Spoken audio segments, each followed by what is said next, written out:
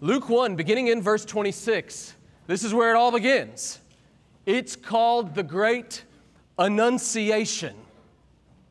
It's that great moment where the angel Gabriel comes and announces the beginning of all that would transpire on Christmas. Don't take my word for it. Look with me at verse 26 and read with me down through verse 38. Luke writes, "In the 6th month, the angel Gabriel was sent from God to a city of Galilee named Nazareth, to a virgin betrothed to a man whose name was Joseph of the house of David. And the virgin's name was Mary. And he came to her and he said, 'Greetings, O favored one, the Lord is with you.' But she was greatly troubled at the saying, and she tried to discern what sort of greeting this might be. And the angel said to her, 'Don't be afraid, Mary, for you have found favor with God. And behold, you will conceive in your womb and bear a son, and you shall call his name Jesus. He'll be great. He'll be called the Son of the Most High. And the Lord God will give to him the throne of his father David, and he will reign over the house of Jacob forever. And of his kingdom there will be no end.' And Mary said to the angel," what any sane person would say, "How can this be? I'm a virgin." And the angel answered her, "The Holy Spirit is going to come upon you, Mary. The power of the Most High is going to overshadow you. Therefore, the child to be born is going to be called Holy, the Son of God. And behold, your relative Elizabeth, in her old age, she's also conceived a son. And this is the 6th month with her who was called barren. You see, nothing will be impossible with God." And Mary said, "Behold, I am the servant of the Lord, so let it be to me according to your word." And the angel departed from her. Why don't you join me now as we pray?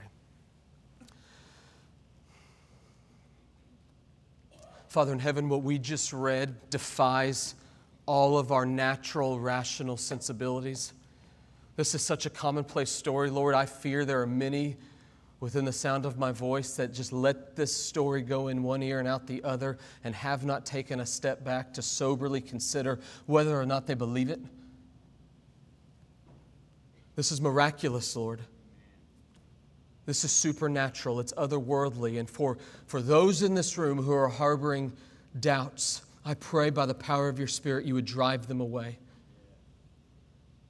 For we, Lord, who profess to believe the otherwise unbelievable, for we, Lord, who profess to believe in the supernatural, we pray, O God, that you would help our unbelief. For all too often,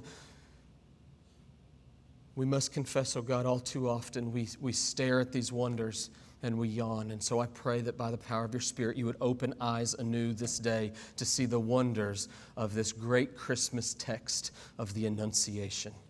And I ask this in Jesus' matchless name. Amen. You may be seated.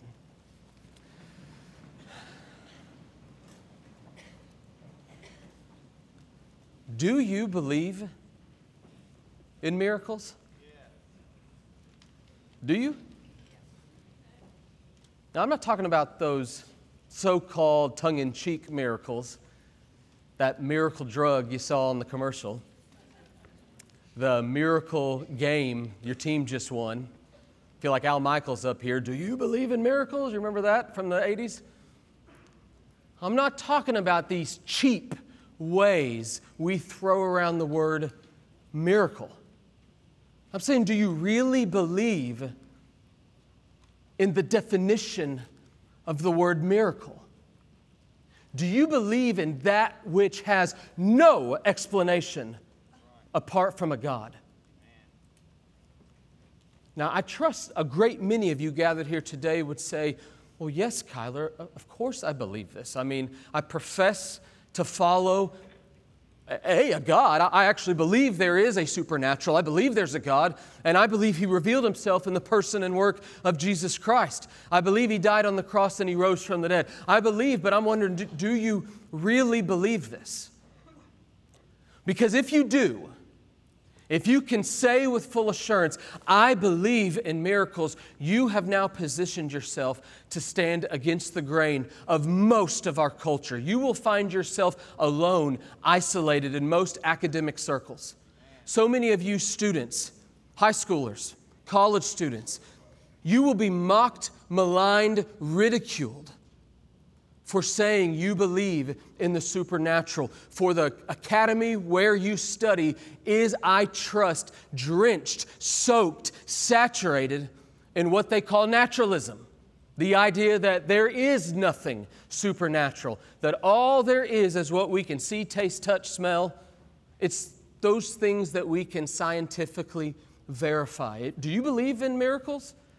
For if you do, you will stand against the grain of your academic circle. You will stand against the grain of your social circles. Just look at our politics today. Our politics have degenerated down to a point where if we cannot give some sort of base, rationalistic explanation for any position we have, it's considered insanity otherwise. If you claim that your morality is informed by the supernatural, you are again mocked, maligned, ridiculed.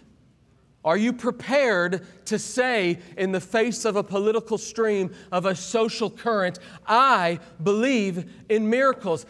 It's getting so bad that if you actually will say, I believe in miracles, you will find yourself not only lonely in academic circles, not only lonely in social circles, you will all the more find yourself alone in theological circles. For there is a great current of so-called Christianity.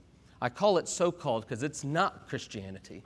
It's by definition what is called liberal Christianity. And don't hear politics in that word. Liberal Christianity, by definition, is Christianity that does not believe in the Bible, doesn't believe it's true, does not believe in the supernatural. And there are a great many of you in your places of employment. There are a great many of you at UNC Charlotte. There are a great many of you in your local high school who are surrounded by people who claim to know Jesus but do not believe in the supernatural, have sought to take the naturalistic, materialistic, empirical impulses of the day and hold the Bible in the same hand and bring it together and say, this works, this fits. And my friends, it doesn't, because what I want you to see is this book I hold in my hand is unapologetically, unequivocally a supernatural book. From start to finish, top to bottom, you cannot excise it. Try as you might to take this book and cut out all that is miraculous, as Thomas Jefferson once attempted. You will lose this book. Just consider with me. It begins with a supernatural creation. A maker spoke. Out of nothing came something, a miracle. He flooded the world and saved a man and his family. Miraculous. The Bible continues with a miraculous story of a tower called Babel, where he mixes all the languages and he drives them out to all the world. The Bible is filled with the miraculous. For example, a donkey starts talking in this book. A man gets swallowed by a whale. A bush is burning, and out of this bush comes a voice. These fantastic 10 plagues startle, marvel the known world. There's manna that comes from heaven. There is a serpent made of brazen bronze that if you look upon it, you will be saved from the bites of the serpent. You just continue through this Bible and you're going to see the river Jericho parted, the Dead Sea parted. You're going to see the walls of Jericho fall. You're going to see the fleece of Gideon become a great marker of God's miraculous work. You're going to see the sun and the moon stand still. You're going to see the mighty miraculous life and ministry of the judge called Samson. You're going to see Elijah get taken up in a fiery chariot. You're going to see Naaman get miraculously healed by going into the water. You're going to see this iron axe head float. You're going to see Daniel get saved from the lion's den and his friends get saved from the fiery furnace. This is a miraculous book. But there is no miracle greater and consequently more contested than the one that comes next. C.S. Lewis called this miracle the grand miracle of miracles. For after page upon page of miraculous intervention, after 400 years of silence, we come to the Gospel of Luke. And from the lips of an angel springs an announcement of a miracle that feels unbelievable. The miracle of the incarnation of Jesus Christ. This Christmas season, I pray you see that the call of Christmas is so much weightier than sentimentality. I pray that all the sentimentality of Christmas will be drowned out by the supernatural story we see beginning in verse 26. For in my judgment, this text bids we remember that the call of Christmas is to believe the otherwise unbelievable. Do you believe in miracles? Do you believe this? Do you believe what the angel Gabriel evidently believes, as we see in verse 37? Nothing is impossible with God. Do you believe this? Do you believe that a naturalized Christianity is no Christianity at all? If you take out the supernatural and you believe that God is limited, you have gutted it to the core. Do you believe with the angel Gabriel that nothing is impossible with God? Do you believe with Mary, the mother of Jesus? Let this be, as she says in verse 38, according to your word. Just imagine Mary for a moment uttering those words. This young little peasant girl that's just been told that she is going to conceive the Son of God by the agency of the Holy Spirit. And instead of responding with, what? She could have laughed like Sarah of old. And instead, what did she do?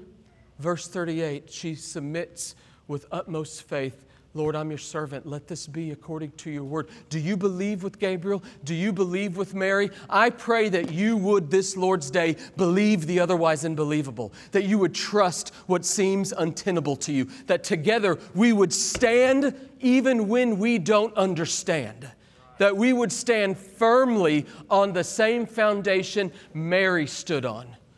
She stood on a foundation upheld by three miracles. Three miracles I see in this text that we must believe. These three miracles are like three supernatural pillars that will uphold your faith. And like any three-legged stool, if you knock out just one of them, the whole house of cards is going to fall into a heap of sentimentality. So I want you to see with me these three miracles we must believe, and may they undergird your faith this Christmas season. First, if you're taking notes, mark this down. Do you believe that Christ came by a miracle? Do you believe that? Do you believe that Jesus Christ came in a way that stunned even the Bible? Just consider with me the whole narrative of the Bible.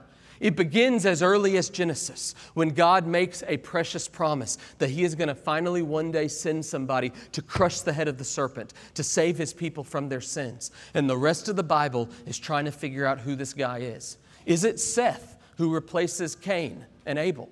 It's not Seth. Is it Noah? It ends up not being Noah. Is it Abraham or is it Isaac? Would it be Jacob? What about his son Joseph?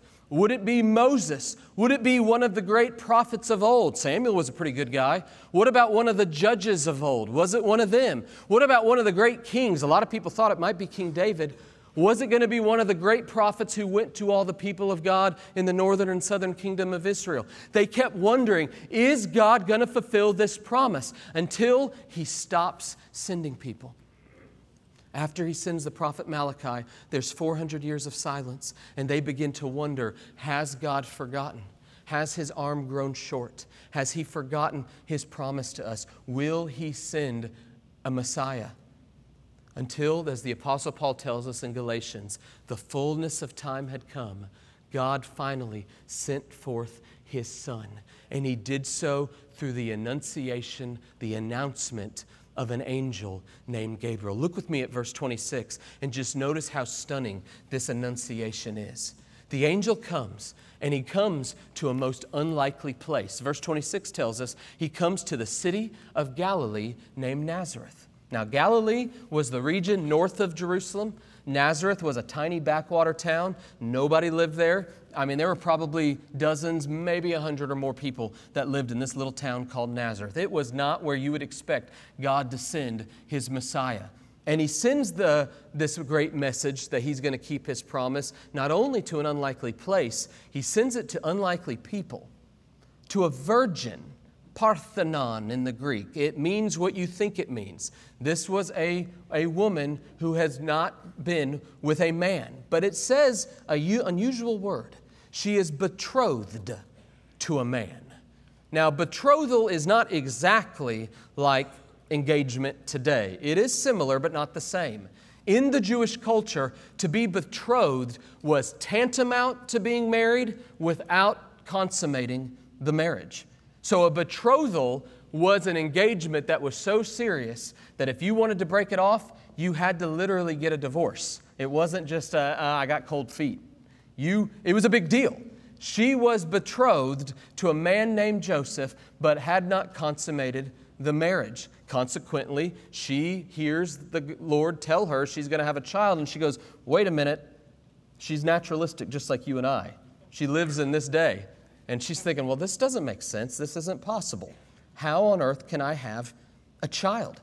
Now just consider how stunning it is that the Lord came to Mary and to Joseph. Mary was young, probably 12, 13, 14 years of age. That was common in that day. That was when a young woman would become betrothed, typically. Joseph was not the old, probably long-bearded man that you would normally suspect. He was probably a younger guy, probably in that stage where he's just starting to try to grow a beard. This was a young couple. Come to think of it, he probably looked a lot like Blake Maxwell. Poor guy. He's my age, and he's still trying to grow a beard, so you all pray for him. Now consider what the angel says is going to happen to this woman. It's an unlikely place, an unlikely people, and the plan is so unlikely it's astonishing. For he says, you are going to conceive a child. And she is understandably perplexed by this. This doesn't make sense. I can't have a child. Go down with me to verse 35, and he explains exactly how this is going to happen. He says, the Holy Spirit is going to come upon you. He is going to overshadow you. Episkiazo.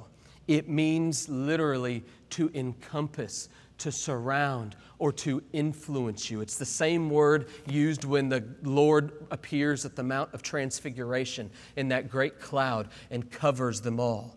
This is the Spirit coming and doing what only the Spirit can do to conceive within this young virgin girl a child that would be unlike any other child. The virgin birth of Christ, the great incarnation of our Maker, the grand miracle of miracles. Now, I just want you to take a step back with me for a moment and consider the wonder of this moment. There have been some so-called miraculous births throughout history. I did a little Googling and noticed that one lady, the lady who's had more children than any other, was some lady that lived in Russia in the 1700s, and guess how many kiddos she had? 69. 27 births. So there were a lot of twins and triplets in there, but 27 births is nothing to yawn at, my word. One lady had 9 children at one time, called a nonuplet. I think that's how you pronounce it. That was in Morocco. If you thought that was wild, one lady had a child that weighed 23 pounds and 9 ounces. Now that is a miracle. And one lady had a child that was only 14 ounces, smallest weight. All of those would lead us to want to grasp for words to describe the marvel of those moments. And you would be tempted to use the word miraculous. In the same way you'd be tempted to use the word miraculous with a bunch of fantastic births we see even in the Bible. For example, Isaac. Remember, Abraham and Sarah were too old to have a child. And they had Isaac, but they still conceived him naturally. Jacob and Esau were conceived, and it was a pretty miraculous way they came about. The Lord prophesied to Isaac and Rebekah that they would come. Do you recall the story of Manoah and his wife who thought they couldn't have children either, and God graciously gave them in their old age the child Samson? Or perhaps you remember Elkanah and Hannah who had their little child Samuel, the famed prophet. This was a miraculous, so-called miraculous birth. Or even great John the Baptist, who precedes immediately our story, who God sent the angel Gabriel to his parents, Zechariah and Elizabeth, and said, you're going to have this boy. But none of these births, astounding as they all are, none of them can compare to the matchless grand miracle of miracles of the incarnation of Jesus Christ, this great virgin birth. And my question to you is, why does this matter? Why does it matter that Christ came by a miracle? Is it necessary to believe this? There's a lot of people that think this is a myth. There's a lot of you that think that this is not something you need to stake your claim on. There are some pastors out there that have despicably said, if I find out one day that that Jesus had a father named Larry and it was literally his father, I don't care. It doesn't affect my faith. It would affect mine.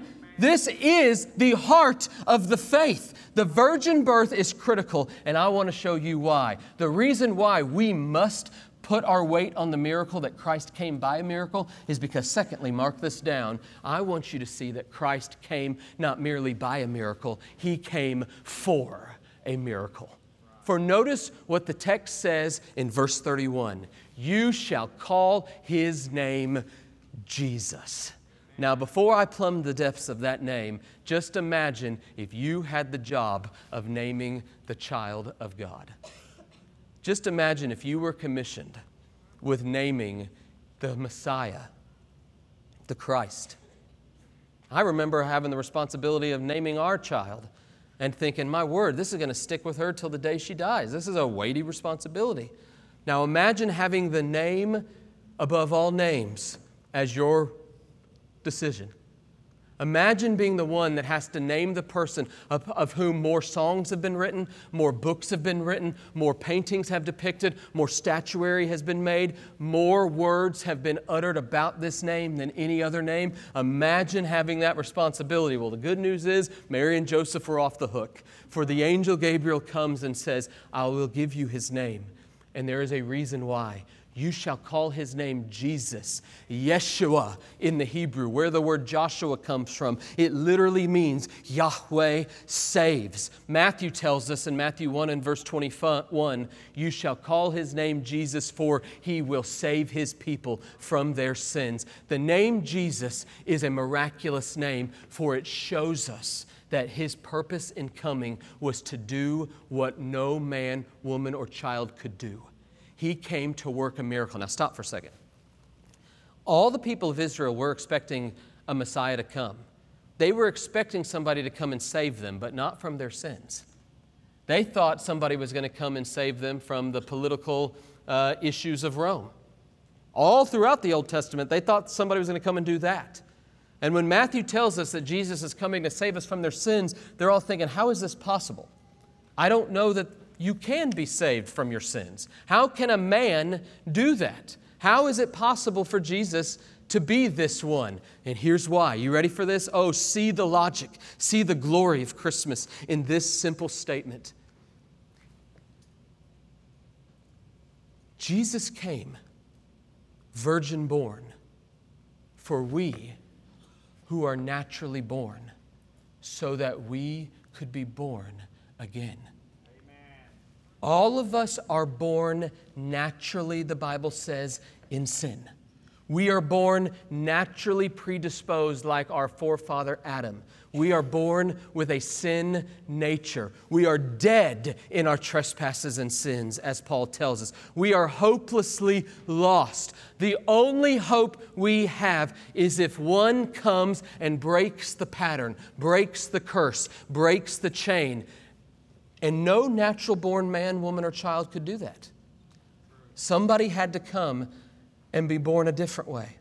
Somebody had to come and be virgin born. had to be miraculously born to enable us to experience the miracle of new birth. And this is what Jesus has done for us. He is named Jesus, for He came, virgin born of Mary, to save His people from their sins, to cause us to be born again. Do you realize that the miracle of the incarnation makes possible the miracle of salvation?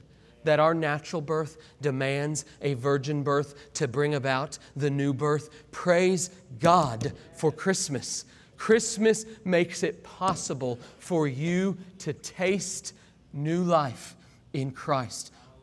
He came by a miracle. He came for a miracle. But who is this Jesus? Thirdly and finally, I want you to see in these verses that He who came by a miracle and He who came for a miracle came as a miracle.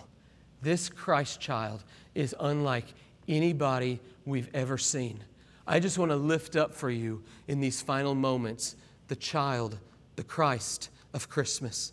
I want you to look at Him anew, and I pray by the power of the Spirit, all the sentimentality of Christmas would be drowned out in the supernatural wonder and glory of this Jesus who came as a miracle. Gabriel just couldn't help but exclaim. He just cries out, look at this Jesus.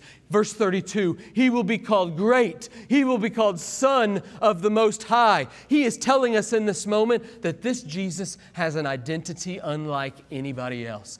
He is different than anybody. He is a man. He was born 100% man. He was born to a woman, but He is not a mere man. This God who came as a man is at the same time God. My friends, this is what we call the mystery of the incarnation. Jesus is 100% God and 100% man. If you want to go home and impress your friends or win the question on Jeopardy, it's called the hypostatic union. From the word hypostasis, which means the nature, the two natures of Jesus. He is 100% God and 100% man. He is, as the writer of Hebrews tells us, the radiance of the glory of God, the exact imprint of God's nature. Just imagine with me the glory of this child. The Jesus we worship is not just a moral leader. He is not just a wise man. He is not just a prophet of old. He is the Word made flesh, God with us. This is one with an identity unlike any other, one with an authority unlike any other. For it says, this child is going to be given the throne of his father David, and he is going to reign over the house of Jacob forever and ever and ever. Hallelujah. Just consider the matchless authority of our Maker prophesied by the angel Gabriel at this great annunciation. He is telling us that this Jesus is the one all the Old Testament people had waited for. They had been waiting for one who would come after their great-grandfather David. They were waiting for one who would rule like King David. And at last this Jesus comes, and He says, this Jesus, who is unlike anybody in His identity, He is going to be unlike anybody in His authority, which if you know the story of Jesus, you read the Gospels, you may find yourself tempted to agree with all the Jews of the day and say, He doesn't seem like one with authority because He's getting killed. He gets hung on a cross. I thought He was going to conquer it. This is not the authority we thought. When Jesus reminds us that His authority, His kingdom, is not of this world. His is a kingdom that will outlast the Roman Empire, the Persian Empire, the Chaldean Empire, the Greek Empire, the British Empire, the United States of America. His is a kingdom that will have no end. His authority will last forever. He is the King of kings. He is the Lord of lords. He is the name above all names. He is the Alpha and the Omega, the first and the last, the beginning and the end. He is the one to whom all the angels of heaven and we who will join that great cosmic chorus forever forevermore. He is the one to whom we will sing, to him who sits on the throne and to the Lamb be glory, honor, and power forever and ever. Amen. Because this Christ child, Jesus, who was unlike any other in his identity, he is indeed also unlike anybody else in his authority. But this is no megalomaniac. This is no power-hungry figure. This is one whom the Bible describes. Just look with me down, if you will, at verse 35. He is one who will be called holy, which means he is not only unlike anybody in his identity, he's not merely unlike anybody in his authority. Praise God, he is unlike anybody in his purity. For this Jesus is matchless in perfection. He is without spot or blemish. Just step back with me and consider the miracle of that. Think of your great heroes. Think of the most exemplary people in your life. Think of the most exemplary people in history. And now watch them fade into the shadows before the light of his glory and grace, perfect in holiness, blameless, without blemish, without spot, without wrinkle. This Jesus was unlike any other, which is why we will not only sing to him who sits on the throne and to the Lamb be glory, honor, and power forever, we will at the same time join the seraphim of heaven and cry out, holy, holy, holy is the Lord God Almighty. Amen.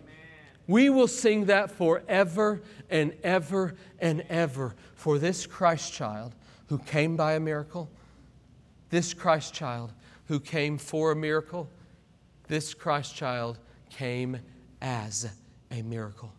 He is unlike anybody or anything this world has ever seen. And so I invite you this Lord's Day to just reflect with me. Consider the whole miracle of it all. Have you? Have you considered the supernatural foundation of this season? Have you considered that the tendency we all have in this culture to sentimentalize this season is borderline demonic? For it sucks out of our hearts and souls the glorious, matchless, supernatural reason for this season. Christmas, the call of Christmas is to believe the otherwise unbelievable. Do you believe in miracles? Amen. Do you believe that Jesus came by a miracle? Amen. The virgin birth? Do you believe he came for a miracle? Amen. To bring you new birth? Do you believe he came as a miracle? Matchless in identity, matchless in authority, matchless in purity. Amen. Do you believe that you will one day stand before this walking miracle? Yeah. And have you considered what a miracle it is that you will stand before him one day? There is going to come a day where you are going to stand before your Maker. And when you do, you are going to believe in miracles on that day. Amen. For you will stand before him and you will finally see, not by faith, but by sight, the full splendor of his matchless identity, God in the flesh. You will see him in all of his regal authority, and you will begin to sink into the ground. You will see him burning in the fire of his holy purity, and you will want to melt into the earth. And on that moment, he will come and he will take you and he will lift you to your feet. He will, as Jude says, make you stand before him blameless. And how? How is this possible? How? Why can you stand before this holy God? In a word, Christmas. Thank you, Jesus. Because in that moment, you will stand before one who came by a miracle, virgin born, breaking at last the curse of sin and death of all of we who are natural born, coming from Adam. You will stand before, as Paul describes, the second Adam, perfect. You will taste and see the glory of the miracle He wrought in your life. You will be reborn. You will stand before Him blameless with great joy. And you will spend the rest of eternity gladly and joyfully praising the Christ of Christmas, declaring forever and ever, holy, holy, holy is the Lord God Almighty. The earth is full of His glory. My friends, thank God for Christmas. Amen. If it weren't for the virgin birth, we who are born naturally would have no hope. Amen. This Christmas, would you join me in praising God Yes. for the miracle of all miracles? Jesus, who came by a miracle, who came for a miracle, and who came as a miracle. Oh, let's leave this place Yes. with full assurance of faith, going against the grain, against the stream, and saying, say what you might, we believe in the otherwise unbelievable. Why don't you join me as we pray? With your heads bowed as we go to the Lord in a time of commitment, I'm asking the Lord to do a work in your heart to drive out the sentimentality of Christmas and fill that void with the matchless wonder, weight, and hope of the supernatural glory of Christmas. Have you forgotten how critical and crucial the virgin birth is? Have you forgotten how miraculous your new birth is? Have you forgotten how glorious Jesus Christ is? If you have this day, I'd like to invite you to respond as Mary did, to believe what Gabriel believed, to cry out in just a moment as we sing, God, there is nothing impossible with you. To cry out with Mary, I believe, I am your servant, O God, let this be true. Oh, I pray that this Christmas you would taste and see the matchless miracle of Jesus Christ. If you have not, there will be pastors down here at the front who would love to pray with you. We'll be in the lobby after the service. We would count it a high privilege to do that, to just talk with you. Please come find us. Don't hesitate. There are many of you that I haven't seen before who have gathered with us this day. Perhaps you've not been to Acre Grove before. Perhaps you've not been to church before. There is a good sovereign God who has providentially called you this day to this room so that you might hear the glorious good news announced by the angel Gabriel and echoed by my lips this day, that Christmas is about a miracle this world has never seen. And if you want to taste and see the miracle that Jesus came to enact in each of us, cry out in the silence of your chair, oh God, forgive me for my sin. Would you cause me to believe as Mary believed? Help me to see what they saw. Help me, oh God, to know this Jesus who came by a miracle, who came for a miracle, who came as a miracle. I want to believe, Lord.